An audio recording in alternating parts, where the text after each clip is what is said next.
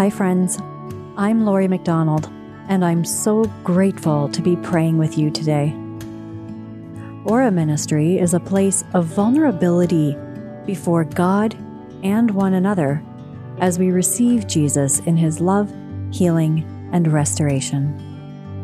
One of the ways we do this is through prayer, and in Latin, ora means pray. As we enter into this sacred space with the Holy Spirit, I want to encourage you to listen intently for God's voice in the Scripture and in each woman's reflection on it, so that God might do something new in you today. Thanks so much for joining us as we ora together.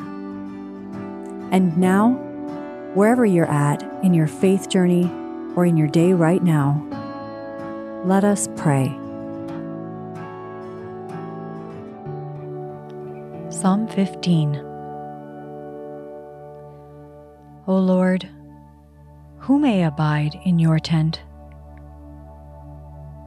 Whoever walks blamelessly and does what is right and speaks the truth from their heart. Whoever does not slander with their tongue.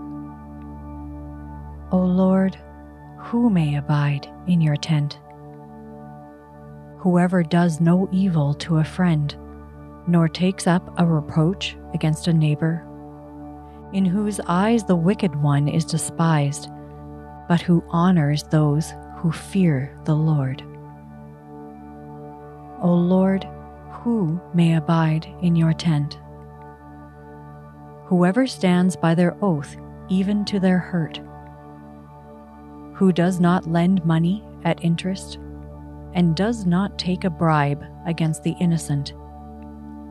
One who does these things shall never be moved.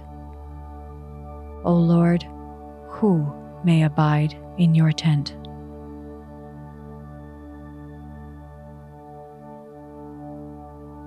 Pause, pray, and reflect.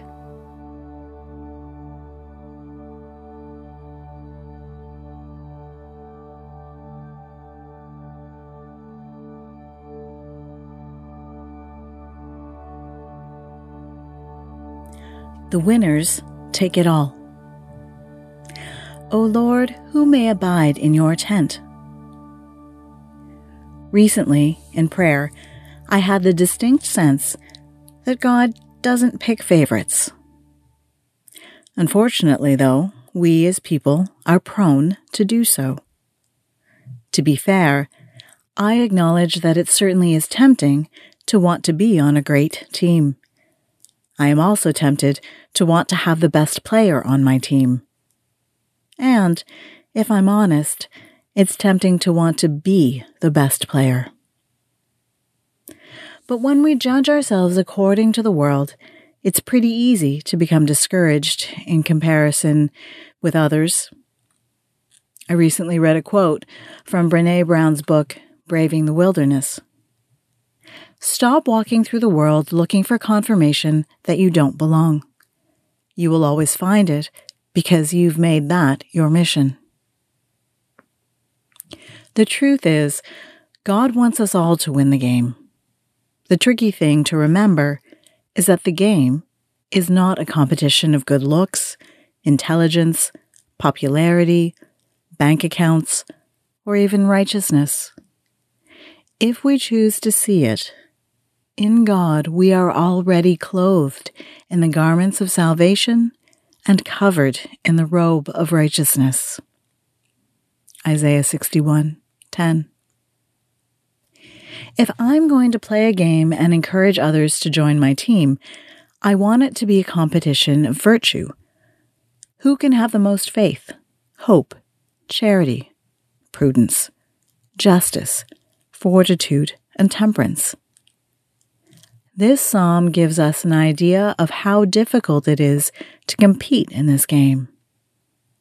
As long as people see life and the world as a different kind of competition, it's not surprising that they would see someone trying to be virtuous and at least question their motives, if not hate and condemn them outright. Thank you, Jesus, for your life and death. A competition of virtue means we are running to be the first to help another get a leg up. We celebrate when someone gets there before us and join in to lift them even higher. The truth is, there is a joy and belonging in virtue, and the more we do it, and do it together, the easier it will be. After all, for as the earth brings forth its shoots, and as a garden causes what is sown in it to spring up, so the Lord God will cause righteousness and praise to spring up before all the nations. Isaiah 61:11. O Lord, may we all abide in your tent.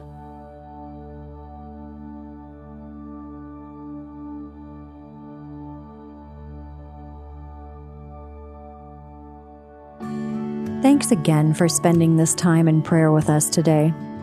If God spoke an encouraging word to your heart and you feel comfortable, you can share it with us in the comment section on our website at oraministry.ca. We would love to hear what God is doing in you and through you, and we would also love to have the opportunity to welcome you to our community. If you're finding God is blessing you through this ministry and are feeling called to give back to it, you can do that through our website as well by going to oraministry.ca, and you'll find the donor box there. God bless you this day. May Aura move you deeper into community and closer to your true identity in Jesus.